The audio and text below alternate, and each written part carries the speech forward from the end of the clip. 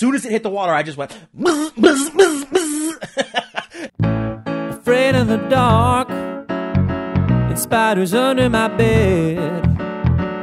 I got some trust issues, and I hate to say it, but I'm a real hothead. Is there anything else that I could conclude? Are mom and dad to blame for my bad attitude? In one ear and out my head, I never heard it when my parents said, do as I say, not as I do. And now I'm messed up cause I learned it from you. Do as I say, not as I do. And now I'm messed up cause I learned it from you. Yeah. No, don't touch that! I know it smells funny. It's just my medicine. Just close the drawer. Hello. Here we are. Episode 6 of I Learned It From You, and we've got a good one today. Someone who I think is just genuinely one of the funniest stand-up comedians I have seen. You may have seen her on The Late Show with Stephen Colbert. She's got a wonderful podcast out there. It's Caitlin Peluffo, and she is just... God, she is intense on stage, and like she'll look right in the crowd's eyes. She's an individual, and she makes you feel it. It's really an experience, and she's never mean to the crowd, but she makes you feel like you don't want to disappoint her, and that is it's something that's works. It resonates with this podcast because when you have parents or when you have children, the last thing you want to do is disappoint any of them, because that could lead to being disciplined or having been disciplined or having to give the discipline. It's never an easy situation. What I'm trying to get at today is for today's little confessional, I just want to talk about my dad. And when I was growing up, my dad, very, very creative man, and very, very creative in his ways of disciplining. I mean, it wasn't just, hey, I'm going to give you a spanking, go find a switch. There was never physical abuse. It was mental trickery. It was, you were always you had to be on your toes, because you didn't know what he was going to come up with, because my dad was a product of the 60s and the 70s. The man loved his marijuana. The man when he passed away, I got a mason jar full of marijuana, and I know I honored him by smoking it. I can't remember exactly what I remembered under the influence, but I know that my dad loved his pot. And honestly, I'm a pretty big fan myself. My dad would smoke when I was growing up, and I never knew it until I was about 18.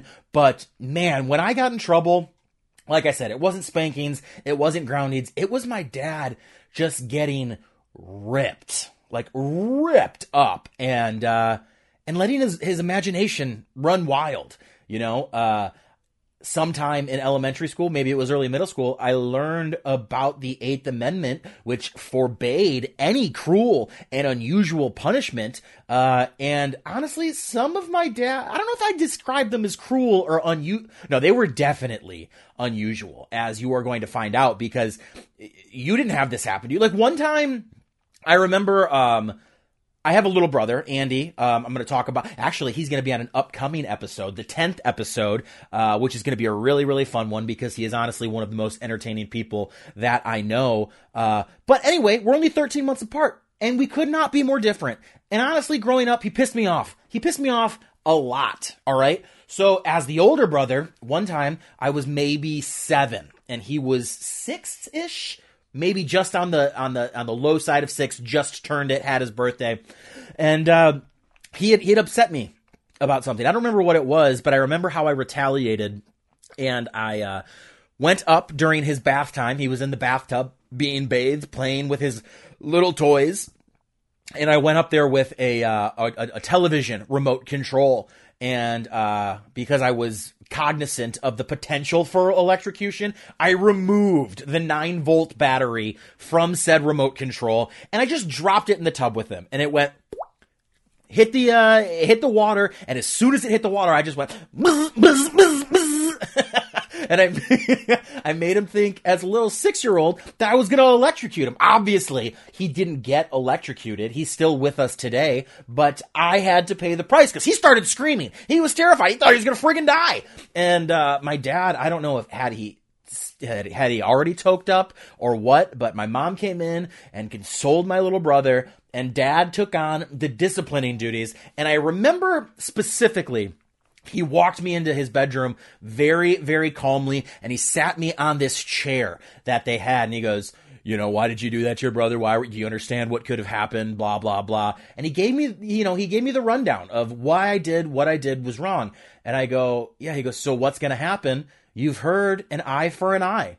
You scared him with that, and now you're going to understand why that's something that you can't do. And he reached into his pocket and pulled out the 9-volt battery. He pulled the very battery that I removed from the remote control. I probably should have hid it. I'm sure I just left it on the counter or something, but he removed it from his pocket and he handed it to me, and he goes, you're going to lick this. You're going to lick this live battery. And I go, what? Like, no, I'm not. No, I'm not. And he goes, yes, you are, because you are not going to do that to your brother again. It's not funny to joke about electrocuting a member of your family. Lick the battery. So I was 7. My father was a very physically imposing man at that young age in my life. And I pressed the end of that 9-volt battery to my tongue, and I will never, ever forget the taste of it. I mean, it was just iron, like the bloodiest bloody lip flowing through my entire body. I didn't have any fillings in my teeth at that time, but it felt as if I did just chomped down on some tinfoil. I mean, it surged through my body, not enough to like hurt me, but definitely a memory, a core memory, something that I haven't forgot. I licked that battery, and you'd think that just the tingle on the tongue is all that would have happened. But my hair used to be flat. It used to be straight and lay flat. And now I have this mane that is ringlet curly and so puffy. And I honestly think my dad electrocuted my hair into looking like this. Hindsight being what it is, 2020, I'm very, very fortunate that he did it, because my hair is the only thing. I may have said this before, I don't know, but I get so many compliments on this hair. And had my dad not, I mean, honestly, rightfully so, electrocuted me, I wouldn't get the compliments. I wouldn't have the sense of confidence that I do in my hair, because God knows I am insecure on so many other things. But then when I'm feeling down, I just look in the mirror and I toss my hair a little bit and I feel better. And I never really realized until this moment, right now, recording this confessional for the 6th episode of I Learned It From You, he did me a very great service. So thank you for that, Dad. But I do remember that's just one of many times that my dad got just ripped up and very creative with his punishments. And every time he did that, I know I already told you about the bike. Never forgot that. Also never left my bike out again. My dad made me lick this 9-volt battery. Never did that again. He was very, very good at teaching you lessons you would never forget. So I try to do that in my parenting. That's a story for another confessional, and Lord knows I have so many more to tell you about my dad. But that is enough of that. I know why you're here, and you want to listen to the back and forth between myself and my guest today. And I will remind you one more time, but before I do that, couple live stand-up dates coming up, and if you want to check me out, I would highly encourage it. This upcoming weekend, October 1st, 2nd, and 3rd of the year 2021, I'm going to be at the Comedy Bar in Chicago. I was supposed to be in Comedy on State in Madison the 28th through the 30th, that fell through. Really bummed. Hoping to get back there sometime sooner than later. But then after that, November 12th and 13th, I will be at the Laughing Tap in Milwaukee, Wisconsin. Cannot wait to get out there. And then on the 19th and 20th of November, I am going to be at Planet of the Tapes in Louisville, Kentucky. And then the following weekend, the Friday and Saturday after Thanksgiving, November 26 and 27, I am going to be at One Night Stands in Waterford, Michigan. So come out, see a show. I hope you've been enjoying the podcast. Please let me know. And as always, follow me on all the social medias, Instagram, TikTok, at Zach.Martina, ZACH.MARTINA. Enough of that nonsense. My guest today is super duper exciting. YouTube her set from Late Night with Stephen Colbert. Listen to her podcast, Good Time Kale, which I was fortunate enough to be on a previous episode very recently. And just Google her. Look at her stand-up. She is some of the funniest stuff I have seen. Actually, she's coming out to Dr. Grins pretty soon here. I mentioned it in the episode. I believe it's early October, but if you're in the Grand Rapids area, go see Caitlin Palufo at Dr. Grins and tell her how much you loved her episode of I Learned It From You. But without further ado, here she is. Let's find out why Caitlin Palufo is the way she is. Caitlin, hey there. Hi there.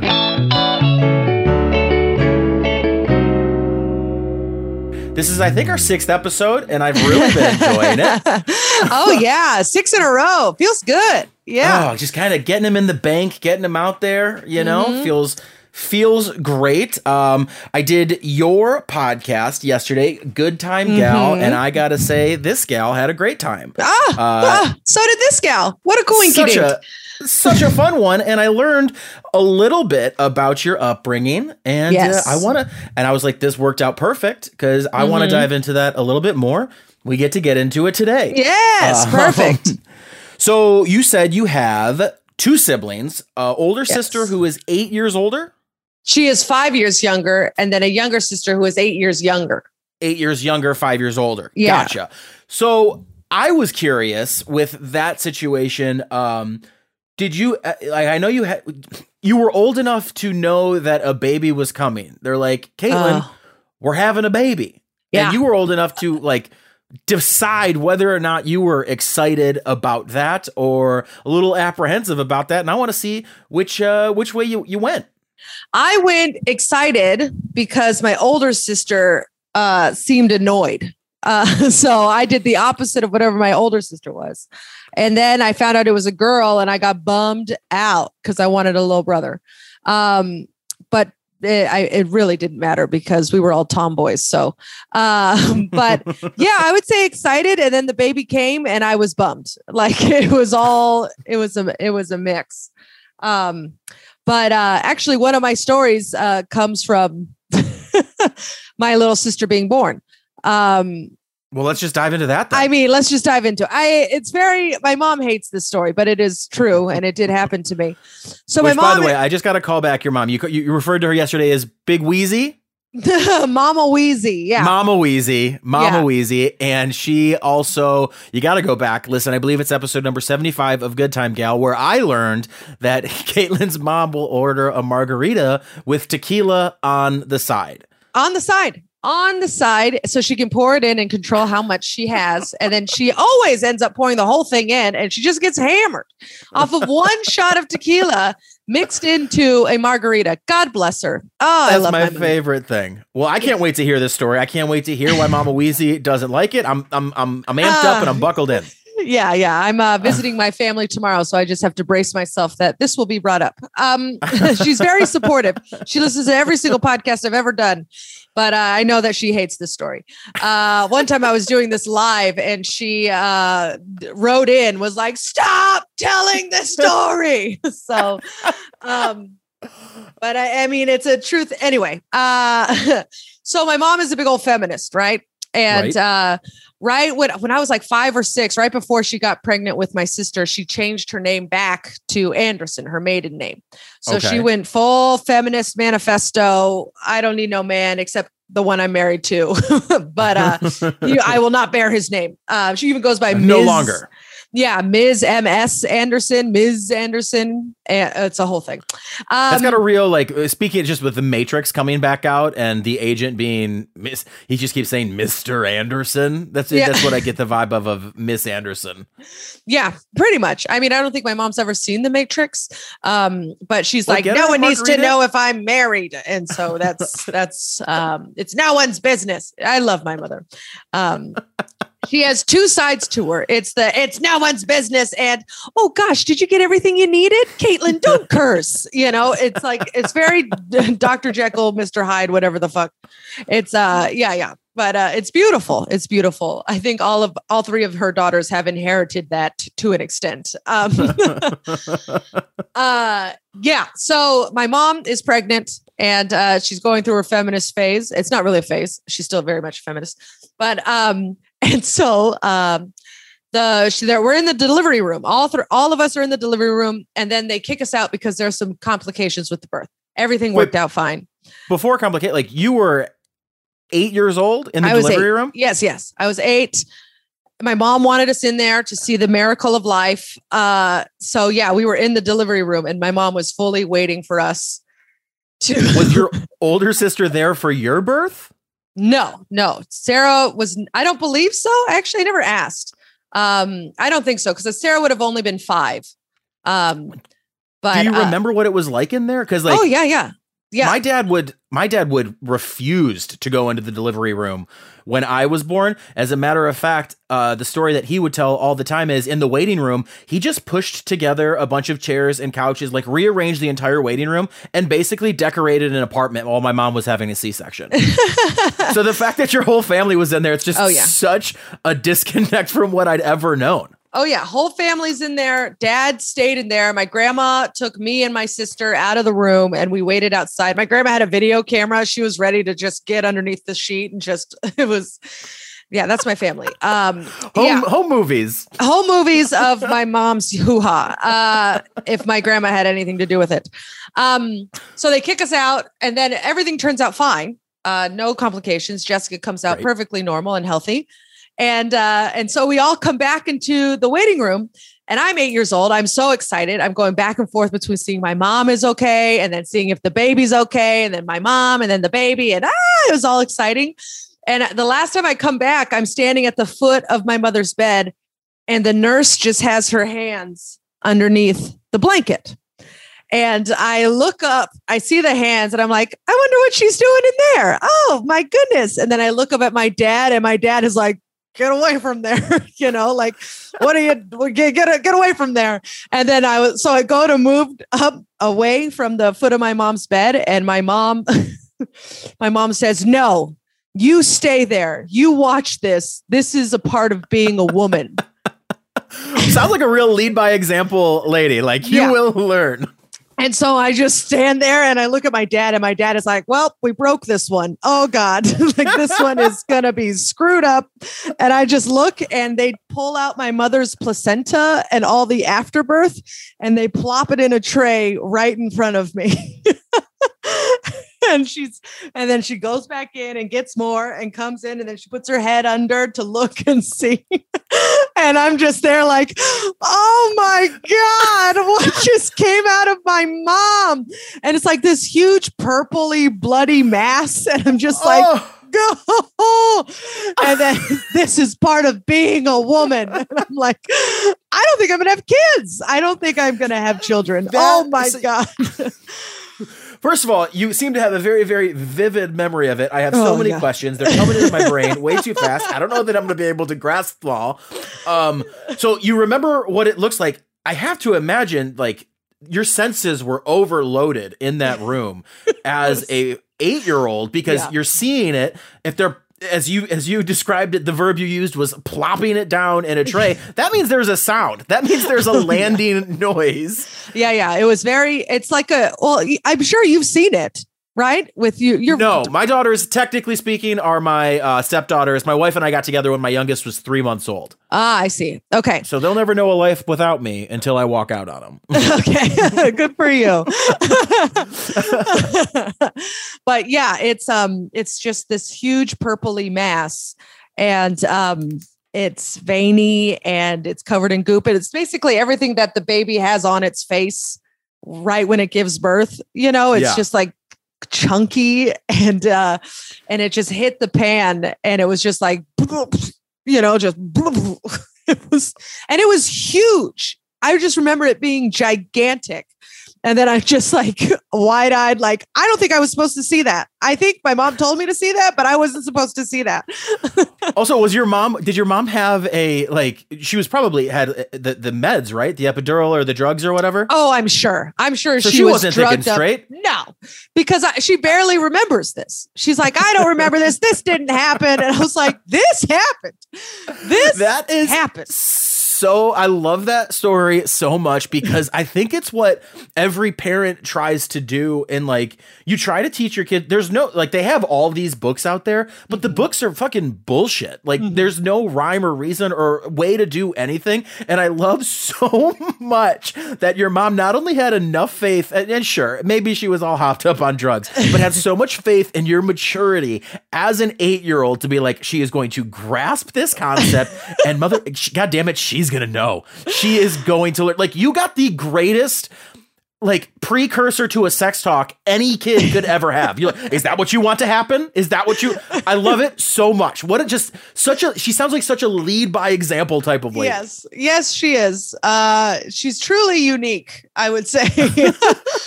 But she's always been like that. She, kept her own last name, went back to work right away, wanted to make her own money, was in charge of all the finances in our family, stuff like that. She was very much, the patriarch of the family, I would say. Mm-hmm. And so, yeah, I was lead by example, but sometimes there were some extremes, and that would be one of them. That's about as extreme as it gets. Oh yeah. That one, it's just so, I told a friend about it one day, just offhand, before I did comedy, just offhanded. And they were like, that's not normal. That's not a thing that you should have seen. That's horrible. I don't even want to see my own afterbirth. Well, that's definitely a unique experience. Also, for me at 8 years old, the only thing my penis did was pee.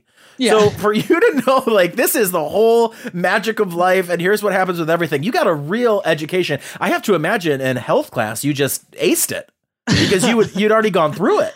Health class, I think I aced it just because I was kind of a slut. I was a learn by example kind of gal.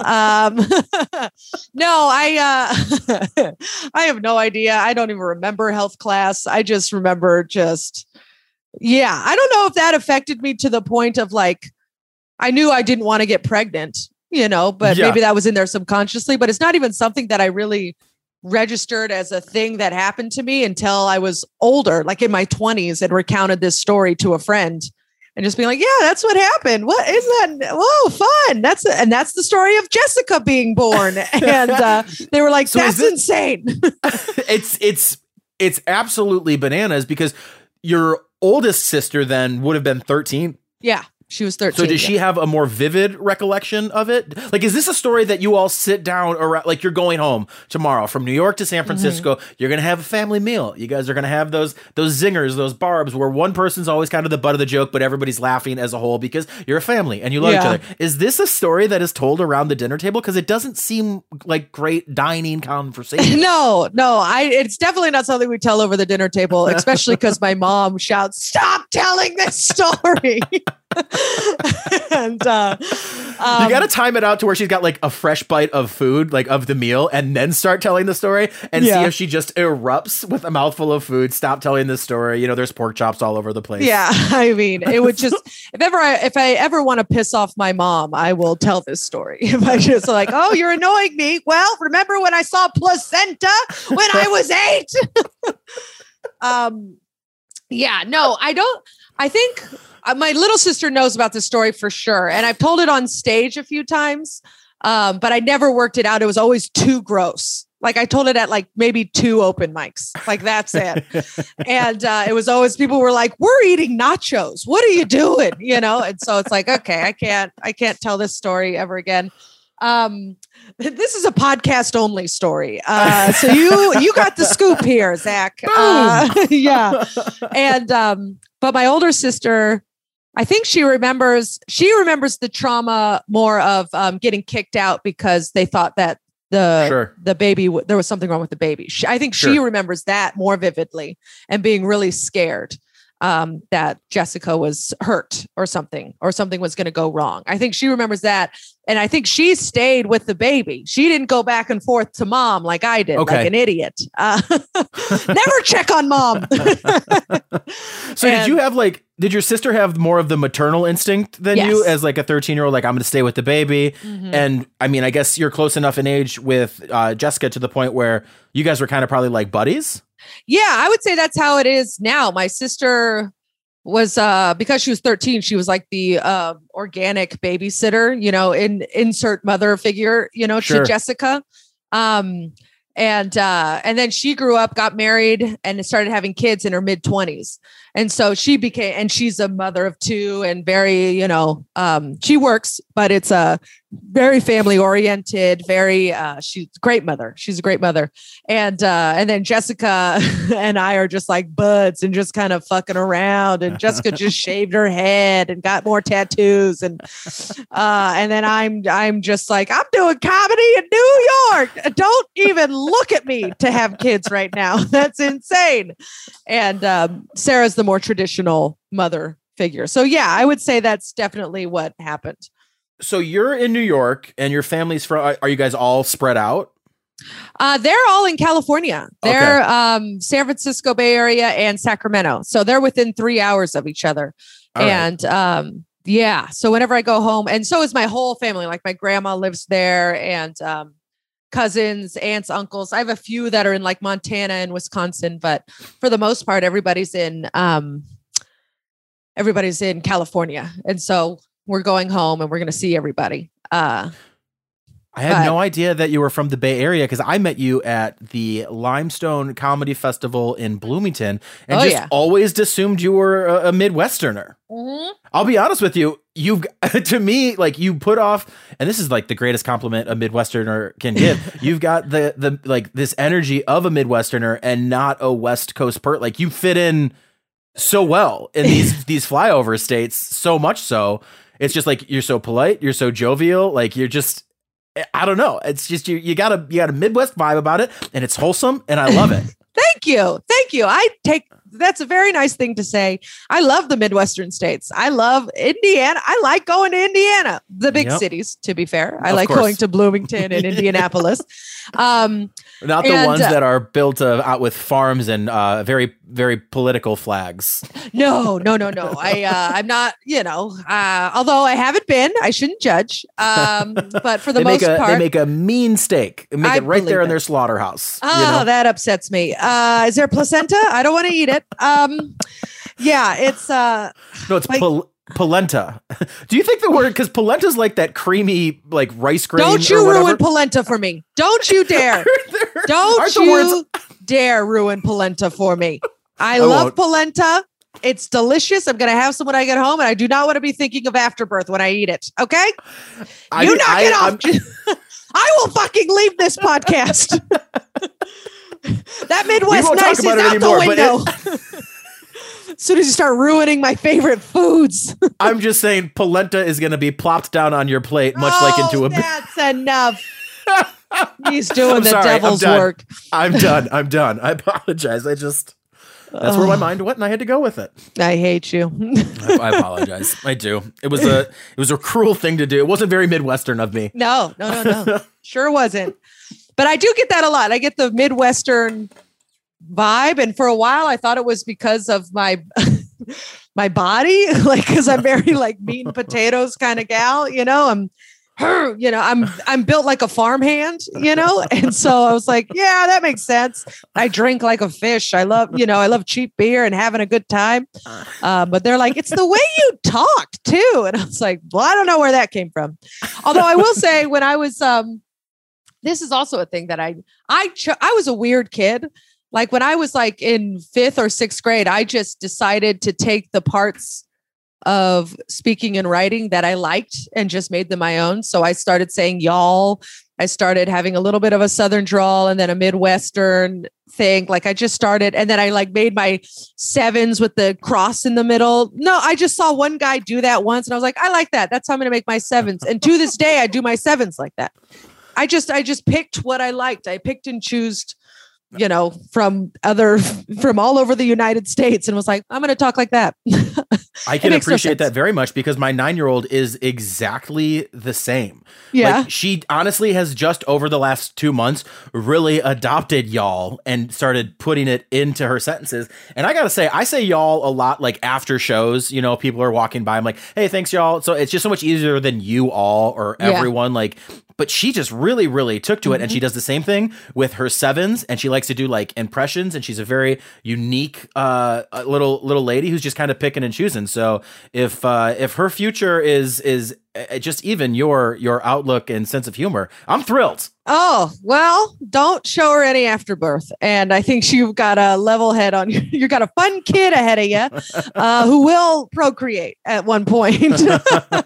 You will have grandchildren. Not if you ask her now. No, because we had the reproduction conversation with them very, very early. So they know, like, we didn't show we had no examples. We had no visual aids, if you will, but we told them exactly what would happen. And thank God my wife was there because she could go into like a little bit more detail about what happened. She goes, yeah, well, we'll never have kids. We'll just take care of you when you guys are old. You'll be our kids. And I was like, that's fine by me. Yeah. It's fine by me. You got 2 less mouths to feed until you can afford it. Then here we go. That's perfect. Yeah. Oh, she sounds lovely. I like her. Oh, you would like her. She's a lot of fun. She wrote her first joke when she was like 4, and her name's Lena, and she goes, "Why can't I stand up straight?" And then I go, "I don't know why." And she goes, "Because I'm a Lena." And I go, "That's fucking awesome, amazing." Oh, she's super so duper. Great. But I mean, did you? So your mom sounds like a just a real lead by example type character, someone you can get behind. Mama Weezy. What was your dad like? My dad was funny. My dad was very funny and silly. He was this really tall, skinny guy. He has since filled out, huh? But he's still not that. He's just a big, strong man. But when growing up, he was just so skinny, and he looked like, I think we said in your other podcast, one of the many that we did, he looked like Joe Montana. He had like a Joe Montana face. But, handsome man. But he was the jokester. He was always silly. He was always trying to make my mom laugh.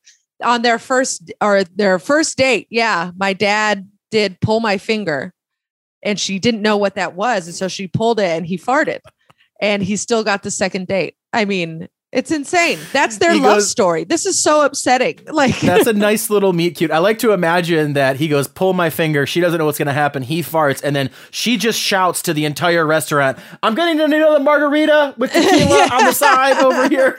Yeah. Get champagne. I found the one. Oh my God. Yeah. So your dad, it sounds like he really digs the dad jokes. Oh yeah. Dad jokes, anything obscene. He loved like Howard Stern for a long time, and just he would tell us like these gross things that Howard Stern did, and my mom would be like, Gary at the dinner table, and then my dad's like, it was hilarious. And but yeah, he was always joking and very silly. He was the comic relief. And then my mom would have jokes too. They had good banter, you know. So the difference between my mom and dad was my dad knew he was being funny. He would try to be funny, and my mom would be funny, and she had no idea she was being funny. Was that a similar situation? And did your mom know she was tossing a couple barbs? Because it sounds like your dad was aware. He was making the effort. Yeah. And then my mom, I would say it's half and half, because she was smart. And so she would, she'd deliver it back. They'd play tennis a little bit, but every once in a while she would do something. Actually, they both would. They would do stuff, and you're just like, "What is this? Is hilarious. What are we doing here?" Like my dad decided. My mom got busy with work, and so my dad started taking over all the cooking.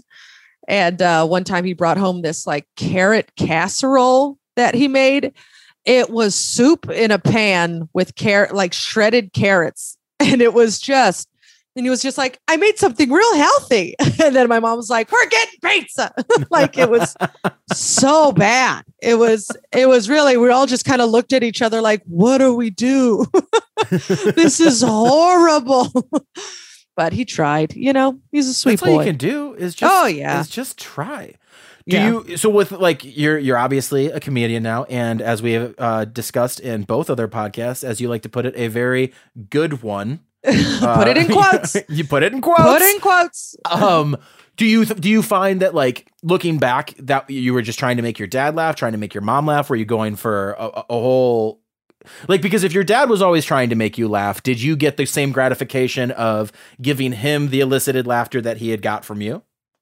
I think I just wanted to make everybody laugh. I remember that I was always, and it wasn't really jokes. It was being silly and teasing people. Roaster. I was like a roaster for sure. And I negged a lot. Like my flirting was being a roaster. And that was. Is that what that's called? Negged? Neg. Yeah. Flirting? Negging. Like picking on. Yeah. That's how you flirt. I had no it's idea. like but poking that's the bear to get their attention, but in a fun way. Yeah. Okay. Yeah. It's awful. It's a terrible trait. But it's exactly what I did. And I had no idea it had a name. Yeah. Yeah. Negging. At one point, actually, Jeff Sheen, your other co-host here, at one point, I said on stage, yeah, I was a really big negger. And he goes on stage after me, he goes, did anybody else get real nervous when Caitlin said negger? I was like, I didn't even make that connection, but I was like, yeah, that makes sense. Yeah. Whoops. File that one away with I'll never say that again. Story. Okay. Yep. Yeah, exactly. But yeah, I negged a lot, and I was, but always like, always very roasty and always trying to be like the class clown, but like loud. I was always that loud, crazy friend. And then at home, it continued. I was just silly and loud. And my mom I was very stubborn. So my mom had a hard time with that, but my dad loved it. My dad thought it was hilarious. So loud and boisterous. I was the same way in high school, but I found a lot of people calling me obnoxious, and that got to me. Oh, no. Did they never, just being loud, you never got called obnoxious? Not to my face. I would imagine teachers found me obnoxious. I can only imagine I was such a piece of shit. And so, I'm sure people found me obnoxious, and I'm sure people didn't like me. I don't remember being incredibly popular. But I did have friends, but I was like, I was still like, fucking, she's crazy. But no one ever told me I was obnoxious to my face. But I'm sure it was kicked around. Yeah. Well, I was also huge. I was also like this size when I was like in 7th grade. So I was a big, so you're not going to be mean to me because I'm terrifying looking. Yeah. So it was easy. You had a just a get out of jail free card to neg on people because no one's going to come at you. Yeah. I think when I was younger, I was a bully. Elementary school, I was kind of a bully. And then I tried to be hot. And so the bully turned into flirting. Like that's what but it was all you knew. So it was still. Yeah. And so I was just like, okay, so I'll just try and make this work for me. And it didn't. So who says you can't be sugar and spice? I mean, and just bad. It was a bad combo. Oh God. I look back at my high school days and be like, what the fuck were you doing? Oh, I know. But who doesn't? Right? The people that still wear their varsity jackets unironically. Yes, that's true. That's true. Oh, boy. Those people make me real sad. I mean, I have a varsity jacket, but I have worn it twice, and once was for pictures. So yeah, it's in the closet, buried deep back there. So maybe when my daughters get them, because they're both involved in athletics, we can do a silly family picture, but like it's a costume at this point. Absolutely. It's a costume that I got for my mother. So well, tell me some more. I know you had said you had a couple other stories. I'm fascinated to hear about this family dynamic and what were some of the roads that took you to the way that you are? I mean, my family, see, I wasn't sure what kind of stories you wanted for I just knew that first one for sure. My parents were very strict to an extent. My older I would not sister, have guessed that given how funny they were. Oh yeah. My mom was so worried about us getting pregnant. And like all three of us didn't drink in high school. We didn't drink, we didn't smoke. I don't know about Jessica. Jessica might have had a smoke or two, but for the most part, we were very straight edge in high school because sports were such a big part of our lives. And my older sister was like valedictorian, did every sport. She was like teacher's pet. Everybody loved Sarah. Sarah was and well behaved, never brought boys around. And so I was constantly like told to live up to that standard, sure. So there was a lot of, so they were very strict in that way. And I was boy crazy. So I kept sneaking out. And I remember one time I said I was going to a party I was going to hang out at my friend's apartment complex. And then we skipped town and went to Burlingame to a party. And I made out with Hector Rojas. In the bushes. Hector Rojas sounds like a hottie. He was a total hottie. What a babe. Shout out Hector Rojas. Hector out there. Yeah. I hope you're not wearing your varsity jacket anymore. You seem like a great guy. Yeah, he was okay. We won't get into it. We said his full name. Multiple times. Yeah. And so I remember being that I came home and my mom found out, obviously, because we got home late and she was waiting to pick me up. And then we like ran home. It was a whole thing. And so she obviously knew that something was up. And you ran home? Well, yeah, we were 2 towns down. Someone's mom, I forget, picked us up to bring us back to the apartment complex. Okay. And I remember vaguely like this mom she was like from Brazil. She didn't speak a lot of English, but she just saw these like white girls freaking out in the back seat. Was it Hector Rojas's mom? Because Rojas sounds like a Brazilian name. No, it was Gustavo's mom. Okay. Gustavo's mom. And like, she like stopped at a yellow light and Gustavo was like, Mom, God. And I just remember her smiling at him. I was like, she has so much pleasure watching these dumb white chicks freak out in the back. They're going to get in so much trouble. And she's thrilled, Stops at a yellow light. Yeah. She just stopped. Mom. And she's like, stupid Chica Blancas. Like, I could just imagine. Oh. And so I got found out. I got grounded for the entire summer, all 3 months, couldn't leave my house. So this was before school got out? So it was like the full on. It was the last week of school. Yeah. Oh, boy. Yeah. So I couldn't see anybody. I was grounded. I ended up just like diving into weight loss stuff and just losing like 15 pounds. It was nuts. Just working out in prison my bedroom. Cardio. Yeah, pretty much. It was in my bedroom doing push-ups, sit-ups, like all that stuff. It was crazy. But my mom, like, that's what would happen. She would, went out of line, it was like, you're locked down for at least a month and you can't go anywhere except for soccer practice or, sports practice. You have to read. It was nuts. Did you have chores and stuff? Like, was there not yard duty essentially, but like it was a lot of dishes, a lot of dusting, a lot of vacuuming, making sure your room is picked up. So sometimes I would have to go to work with my mom, and which was what? She was a teacher, and so I had to hang out with second graders all day. Well, she was in a different district, so sometimes she taught summer school, but so like the dates didn't match up. And so I remember after that one, I had to go and I was sitting in these tiny little desks just with these kids. And it was humiliating. but it made me not want to be a teacher ever. So here's a couple of things that your mom has taught you. Don't ever have kids. That was the one example. And don't ever be a teacher. No, for sure. She is. And don't get pregnant. And don't get pregnant. And if you lie, I will take away everything you've ever loved. We do the same thing at home. I'm like, I don't care if I've got to come get you from a party. I don't care if you fuck up. But if I find out that you're lying to me, it's all gone. Yeah. And like just pull that dad look where it's like, you know how to act. Don't ever lie to me. Yeah. For sure. Yeah. And that was the case. And my dad would just be like, just don't piss off your mom. Like that was that was that. And then I remember one time I found a Betty Boop. This isn't really a life lesson, but it does affect me to this day. I found a Betty Boop necklace on the floor at a parking lot at a mall.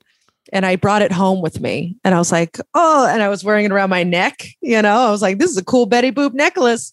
And my mom was like, where did you get that? And I was like, I found it on the floor and in the parking lot at Saramonte. And he did not believe me. And she thought I stole it. And so berating constantly, where did you get that? Like an interrogation, like no joke. Like I'm sitting on this bed and interrogation is going on. And and I remember this bedroom because it's like this bright pink gingham bedroom. And I was such a tomboy. It didn't fit at all, but it was my mom's when she was little. And so there's a picture of me in in a basketball USA jersey from the 1996 Olympics and a t-shirt and a ponytail covered in dirt, I think. And I'm sitting on this bed that is bright pink gingham with ruffles and a canopy and then bows around the edge. It looked ridiculous. Was this your cell when you got grounded? Yes. I mean, it was nuts. And I'm sitting there just like, okay. And so I remember sitting there on the other side of the bed and just like weeping because my mom came in and was like interrogating me. And then she sent my dad in to interrogate me. And then she sent my sister in to interrogate. Caitlin, I'm cool. We're friends. Where did you get the necklace? I was like, I'm sticking to my story. I found it on the floor. No one believed me. And so we had to drive back to Saramonte and I had to give the necklace to Lost and Found. And I was like, I should have just never worn the necklace. It would have been mine. I found it. It was my treasure. It was a cheap little necklace. It was like a locket with Betty Boop on the front. It was trash. It couldn't have cost more than $10. And they just decided that was the life lesson. No one's going to believe Caitlin. And so now every time like something confrontational happens, I have like 6 different backstories of like, this is what happened. They will believe me. Always get proof. Like it's just... You're the type of person who at a gas pump, you're like, you always get the receipt. Oh, yeah. You're like, I need to prove that I paid for this. Oh, my God. It freaks me out. So anyway, So that's not really a life lesson, but just more of a childhood trauma. I get it. Were you a fan of Betty Boop before? I think I liked her. You know, I thought she was like cool looking because they had the sailor, pinup stuff. I thought that was kind of cool. And I liked everything 50s and 60s. Okay. I was really into like doo-wop and Motown and stuff. Well, that makes a lot more sense. And I loved Elvis, Yeah. Still love Elvis, but Elvis is great. Yeah. So that was kind of in that realm. So the punishment for that was just return the charm. Nothing thereafter. I honestly can't remember that being screamed at was so traumatic. and just grilled and weeping and then being like, they sent my sister in, like made Sarah come in and be like, Caitlin, just tell me it's fine. Mom and dad are really mad. I'm not mad. Did you steal it? She tries to relate. She goes, I did something pretty similar when I was your age. Yeah, exactly. And I'm like, I didn't steal this. To this day, I never steal. I do not steal. It's terrifying. Maybe that was the life lesson, just to scare me so hard that I would never steal anything ever. Yeah, did you get scared straight even though you were already straight? Like you were a law-abiding citizen. Yeah, I was a good kid. Oh my God. Ugh. It's very frustrating. Yeah, it sounds I believe like that one stuck with you. That one stuck with me super hard. One time I walked out of a Target with sunglasses on my head that I was trying on. And I think about it to this day. You didn't go back? I didn't go back. Oh, and I was like, because it was in a different town. So I have stolen. That's the only time. Okay. Do you still have those sunglasses? I still think about it. No, of course not. Of course not. They're Target sunglasses. You buy them to lose them. Yeah. Well, it was more like I'm going to subconsciously make sure that I lose them because I can stop looking at them with all this guilt. Like it's, oh God. But yeah, no, I don't steal. I do not steal. Speaking of stealing, I found myself in with not necessarily a bad crowd, but like a mischievous crowd. And we used to go to fast food restaurants and just take paraphernalia with their logo on it. And I remember one time we were trying to steal a life-size cardboard cutout of Shaquille O'Neal. And I'm not kidding, a SWAT team basically from the kitchen, all wearing their Burger King cloaks and aprons and visors, come running out and just get in front of the car. And they're like, give us back Shaquille. And we had to give him back because he was like a 7'6", whatever, however tall Shaquille O'Neal is. The back of it was just hanging out of the back of the car. I don't know how we thought we were going to get down the freeway. Another time we went in and just like we were drunk. This would have been a good story to tell on your podcast yesterday, but we rolled up these Taco Bell rugs with the big Taco Bell logo and then would just take them. And my mom goes, where did you get this? And I told her, I found it. And she goes, where? On the floor at the entrance of a Taco Bell. We're taking it back right now. And we went to the drive-thru and I had to hand them a rug through the drive-thru window. Oh my God. Yeah. Oh, those poor people. To work at Taco Bell for minimum wage and just be like, these drunk idiots just want a chalupa and they're going to take my fucking rug. God damn it. That rug really tied the room together. Did it not just go full Lebowski? Yeah. I mean, you monster. I was a prick. And just talking to you this week, I have realized how deeply I have buried some of my demons. Haven't we all? I think so. Well, this has been an absolute blast. I really appreciate you taking the time. I'm going to plug it up top, but please tell the people where they can find you, what you're proud of. And just, I mean, I've already mentioned Good Time Gal. Get the rest out there. Good Time Gal. I love that podcast. Very fun. Super fun. And then you can follow me on Instagram. That's a big one, at Caitlin Peluffo, CAITLINPLUFFO. I'm going to put your handle right down at the bottom of the video. So it's just going to be real easy. Oh, good.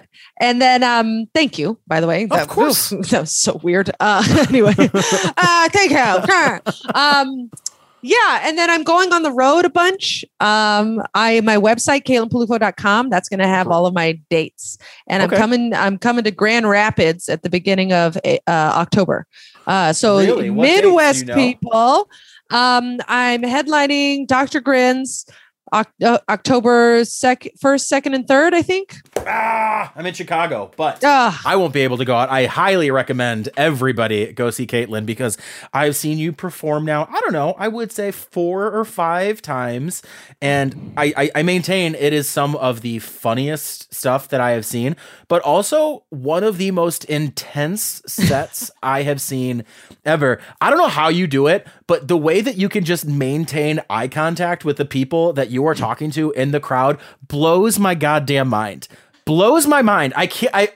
I'm like, I don't know what I would do if she was. I would focus on the spot right in between your eyes. It's so much fun, and you're not mean about it. Like, you're super intense but super complimentary. But it's so great. Definitely go see Caitlin at Dr. Grins October 1st through 3rd. Thank you. That's very sweet. Yeah. It'll be September 31st through the 2nd, right? I think so. Whatever that Thursday through Saturday is. Yeah. Yeah. But I'll be there and I'm super excited. Oh, have you been before? Yeah. I've featured there a few times, and then someone had a cancellation and Mama swooped in last minute. Ooh, you won't be a cancellation fill-in after that week, and I'll tell you that you're going to become a club favorite. I will honestly be whatever they want me to be. I need the money. So I'll be your daddy, Grand Rapids. I'll do whatever you want. Okay. They might not like that. They're a rather conservative town. Well, we'll see. I think you'd make a great father for what it's worth. Thank you. I appreciate that. I think you'd be a real silly disciplinarian. Yeah. Just make your mother happy. Stop pissing off your mom. Well, Caitlin, thank you so much. And I will talk to you sooner than later. Thank you. Yes. I will see you soon. Cool. Bye. And that concludes this week's edition of I Learned It From You. And I'll leave you with a little quote that my father used to say to me every single day. Give a person an episode and they listen for a day, but if they rate, review, and subscribe, then they're listening for a lifetime. So I beg of you, please rate, review, tell your friends, and for the love of God, subscribe. I Learned It From You is hosted by me, Zach Martina, with music by Brad Goff, produced by Brett Mercer, and graphic design by Trevor Smith.